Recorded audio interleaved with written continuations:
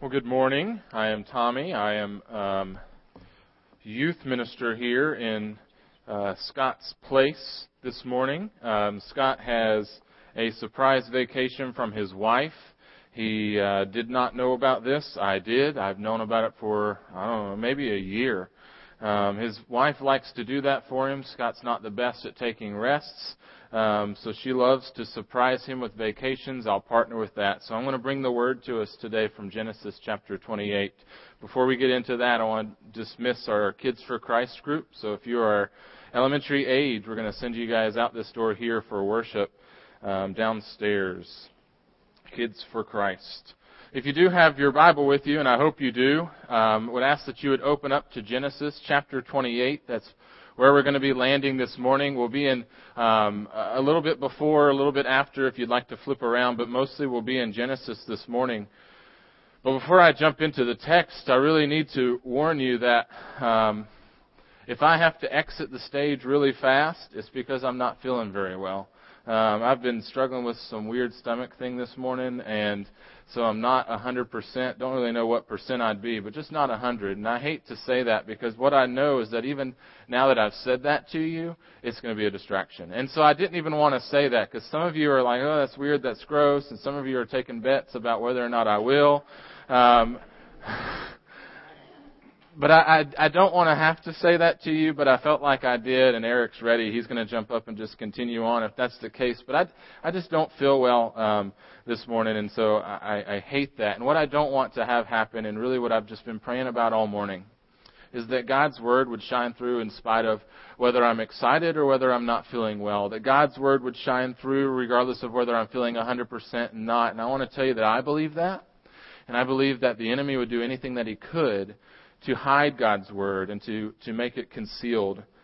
But today what we want to do is reveal it, and so we're going to look into Genesis. We've been studying through this book of Genesis. I have to declare that I believe Genesis is an awesome book. I've enjoyed my opportunity this week to study. Whenever you get to preach, you have the opportunity to study in depth beyond what you typically are able to do. And so all throughout the week, I've had this opportunity to really dig in deeply into the text. And the real hard part is not a lack of information. There's so much information. The hard part is trying to take all of these treasures that I've uncovered, that's been revealed through commentary, and to wrap that into 30 minutes.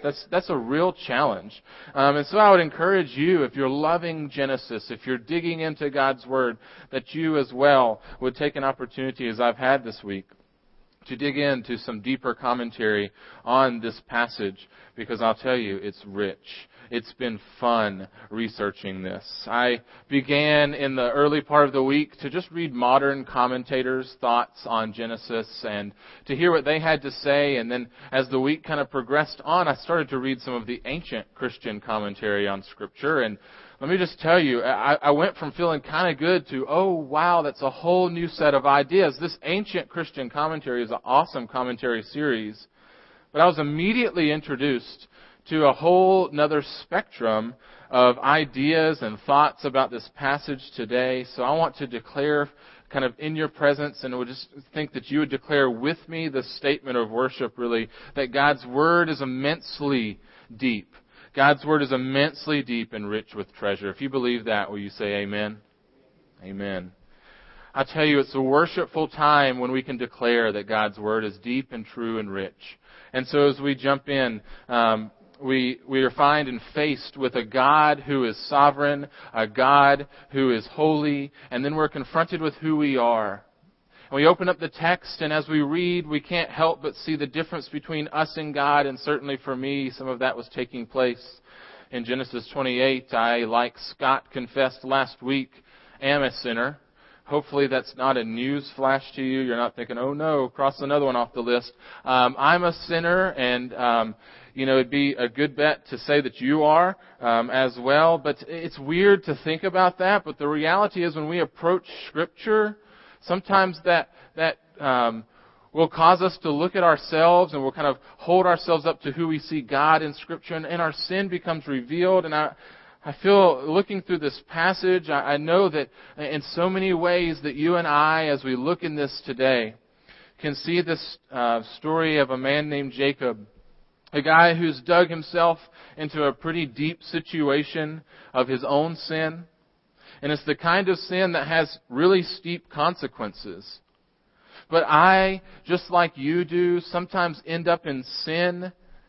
And being in sin, we are not in a situation to be hearing from God, and yet that's exactly what happens in our story today. That even though Jacob is not in a situation to hear from God, he does. And so our big idea is that God is sovereign and fully in charge. And you and I, like Jacob, are not in any position to deserve salvation. And yet, it is given to us by grace. And that grace comes to us through Jesus Christ. This past week in a study group that I'm leading called The Attributes of God, our topic was grace. And we talked about grace being something that God is rather than something God has. That's true. Grace is something that God is, not something God has. It's not like a faucet that's turned on or turned off, but grace is who God is. And grace has always been because God has always been. The channel that God reveals His grace to us is always, always, always through Jesus. The channel, the avenue by which God reveals His grace to us is always through Jesus. And the mind-blowing moment today in our passage is that Jesus shows up in the middle of the text of Genesis. Let's pray. Father, certainly it is our genuine desire to hear and see from Jesus Christ, to know Him in your word, to know Him in our lives. We pray that you would be gracious to us this morning, that we would gain insight into the gospel story. Amen. Well, please do open up to Genesis 28, and just if you look at that in sections, just want to tell you that verses 1 through 9 are often dealt with the previous chapter. That's kind of some carryover from 27, and it was where Scott was dealing with some last week, and then 10 through 22 is often dealt with kind of as one unit. And so therefore, in order for us to really grab this whole context for Genesis 28, we're going to need to maybe peek back at Genesis 27. We're not going to read Genesis 27, but maybe you want to peek back and refresh your memory about what's going on there, because there's this summary that's going to help us understand exactly what's going on. Maybe you forgot or you've missed out on last week, but really this first point in your outline is just a summary statement. It's going to help you and I grab onto this context that we are at. And that first fill-in for you is that Jacob flees his own deception. Jacob flees his own deception. Scott taught us last week that Jacob worked himself into this strange position, that this wild thing took place, that before Jacob was ever born, before he was even on the earth, God promised that he would have firstborn rights. That's in Genesis 25. Verse 23, it says, "The Lord said to her, 2 nations are in your womb, and 2 peoples from within you shall be divided. The one shall be stronger than the other. The older shall serve the younger." God has promised Jacob, as the younger son, the birthright. But he doesn't wait on God. He takes matters into his own hands. He very well knows this promise, knows what's going on, is very close with his mother, whom God revealed this to. But instead, he acts deceitfully and he lies. And Esau wants to kill him. Esau, Jacob's brother, wants to kill him because of the deceit. In fact, it says Esau's hatred was so deep in chapter 27, verse 42. It says that it was so deep that the actual thought of killing him brought comfort. Crazy. He hated his brother because he took what he felt was rightfully his, although that's kind of a crazy story to trade it for some soup. But wild story going on. The reality here is that Jacob, who had a promise from God, has not waited on God, but yet in fact taken matters into his own hands and has ended up in a twisted mess. This mess of sin has consequences, and they are bearing down on him now. This position that he's in, this position that he has gotten himself into, well, it's not the position you would expect the heir of Abraham's covenant to be in. And yet, here he is, fleeing from his own deception. There's some really cool stuff that happens where Rebecca kind of arranges it so that he can get out of town by talking to Isaac. And so essentially all that's taking place, and that brings us here into chapter 28. And in chapter 28 we see this really awesome picture where God steps in. It seems as if Jacob is fleeing out of town because he's in a big mess. And yet right in the middle of that mess, a God moment comes to us in the Word. Verse 3 through 5 of Genesis 28. God Almighty bless you and make you fruitful and multiply you, that you may become a company of peoples. May He give you the blessing of Abraham to you and your offspring with you, that you may take possession of the land of your sojournings that God gave to Abraham. Thus Isaac sent Jacob away, and he went to Padan Aram to Laban, the son of Bethuel the Aramean, the brother of Rebekah, Jacob's and Esau's mother. So here we have Isaac as a father giving a blessing to Jacob, and it's the blessing of the covenant of Abraham. The takeaway: Isaac recognizes Jacob as the true heir of God's covenant with Abraham. So this blessing then recognizes the younger son as the third patriarch. God steps in and begins to direct Jacob's flight. And that's your second note there. That God directs Jacob's flight. God steps down in the middle of the crazy mess, and this mess that Jacob has created, and proves and reveals that He is sovereign and fully in charge. And so Jacob leaves town. He goes on a journey that likely would have taken him at least 3 days. He heads away and is not really that far from home when he lays down at night, and he takes a stone for a pillow. And in verses 10 through 15, this is what we read. Jacob left Beersheba and went to Haran. And he came to a certain place and stayed there that night because the sun had set. Taking one of the stones of the place, he put it under his head and lay down in that place to sleep. It's a great pillow, I imagine. Verse 12, as he dreamed, behold, there was a ladder set up on the earth, and at the top of it reached to heaven. And behold, the angels of God were ascending and descending on it. And behold, the Lord stood above it and said, I am the Lord, the God of Abraham your father, and the God of Isaac. The land on which you lie I will give to you and to your offspring.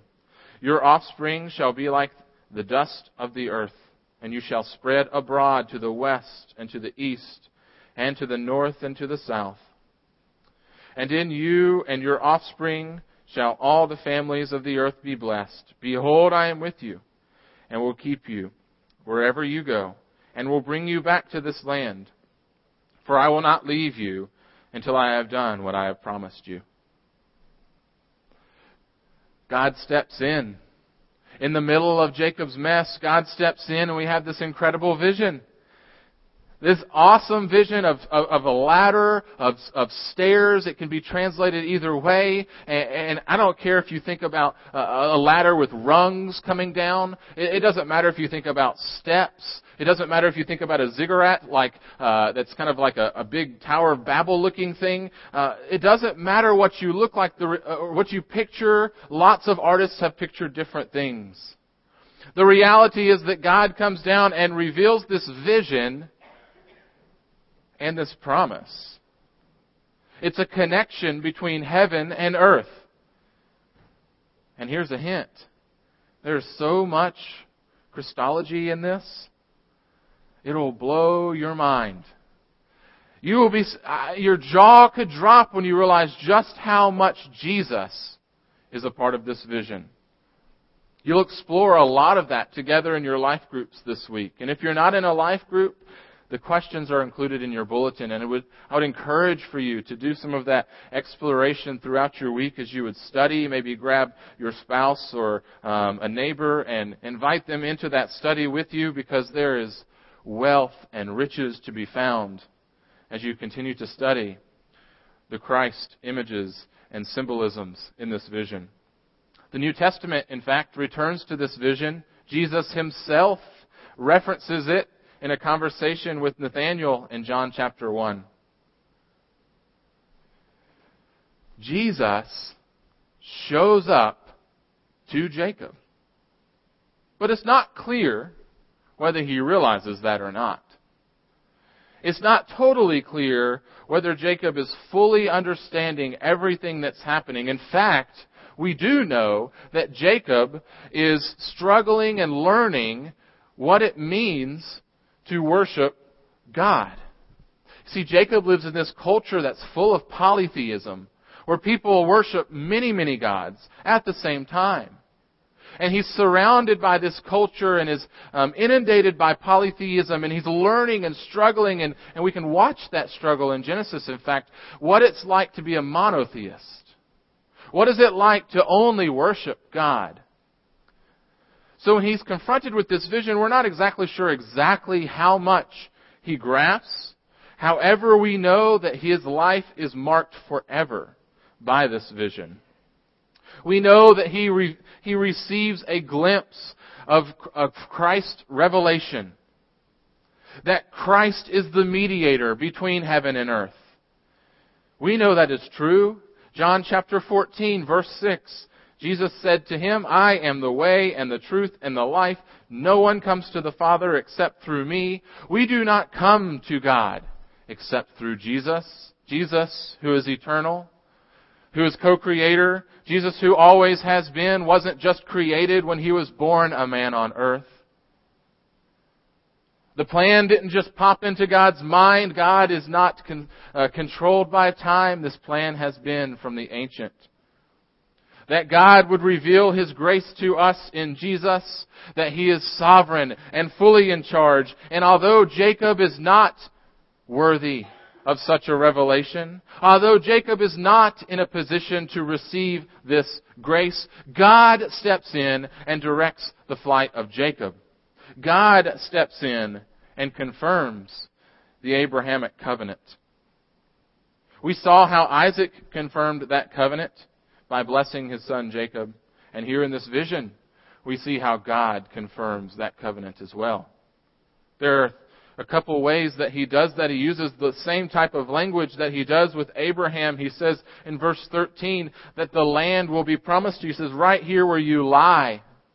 This land that was first promised to Abraham in chapter 13, verse 14 and following. It was reaffirmed to Isaac in chapter 26. And now is affirmed once again to Jacob. You see how we look in Scripture and how God Himself says, I am the God of Abraham and of Isaac. And we'll see later that God says, I am the God of Jacob.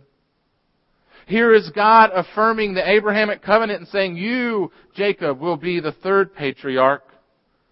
And I will give you this land. In verse 14, we see that God assures Jacob that he's going to find a wife. You see, he's on this journey. There's not really much assurance there. It's very important that he finds a wife. It's actually part of God's creation plan to populate the earth. If He's going to have people that fill the earth as the dust, then He needs to find a wife. And so God promises that He will multiply and that He will have descendants just as He did for Abraham and Isaac. And then what Jacob realizes in the midst of this vision from God is that God's personal presence is here, and we see that in verse 15. With the covenant promises now affirmed, God explains to Jacob the significance of the ladder. It is the dynamic presence of God. Not a static presence of God that stays in one place. Do you understand that as Jacob was leaving, it was absolutely crazy that God was with him? You see, Jacob grows up in this culture where, with polytheism, the gods are where the gods are. They worship idols. They worship images. So for God to say, I am here with you and my presence is dynamic, that's blowing his mind. That's new to him. That's something that rocks his world. And this verse suggests that Jacob is going to continue to wander, but God is promising to be with him. Why? Because God has a plan for his life. And God will see to it that that plan will be fulfilled. The years ahead are going to be difficult, and Jacob would indeed reap some consequences from his sins, but God promises to protect him and to bless him. Don't you know that this is grace? This is all grace.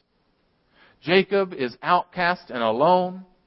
He merited nothing from God. God met him in his misery with an unparalleled revelation of God's care for his future.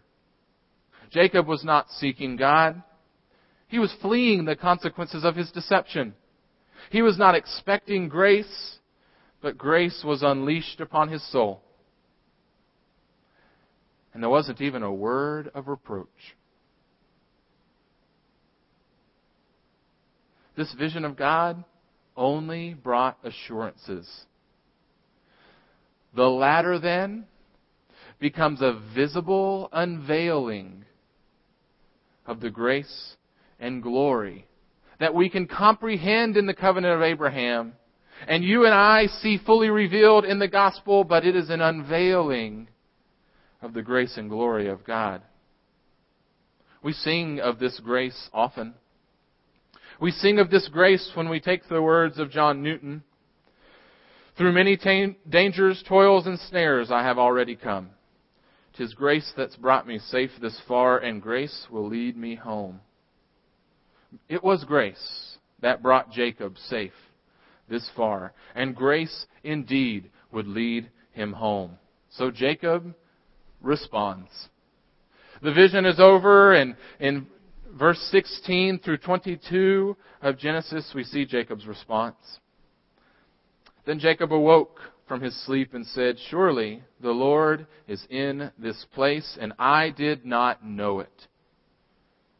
And he was afraid, and he said, "How awesome is this place!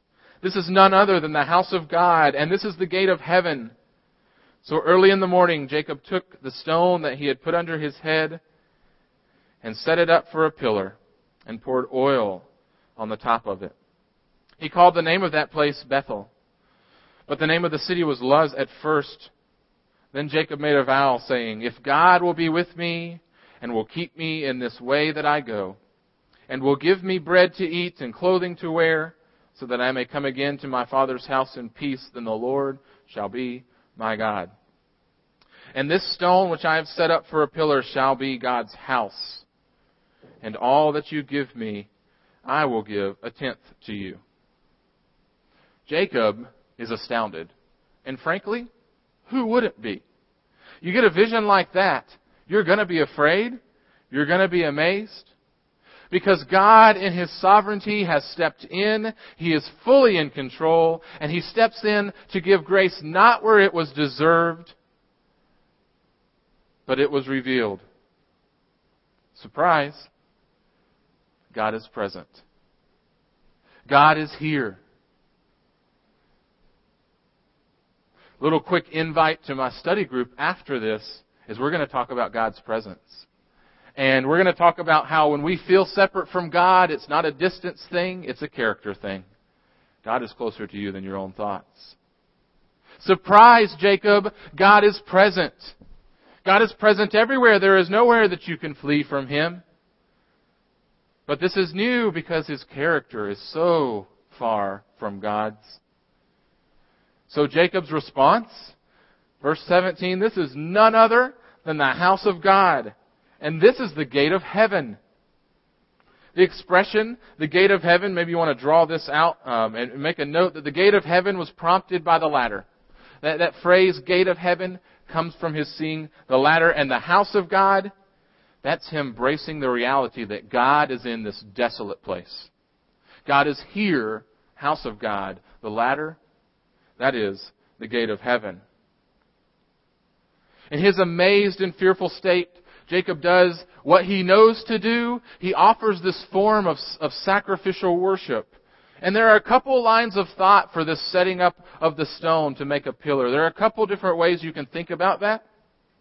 The first is that we know that setting up pillars was a pagan form of worship. That is true. That pagan worship involved setting up pillars. They worshipped stones. If they thought a stone looked really cool, they would set it up, build some stuff around it, and worship it.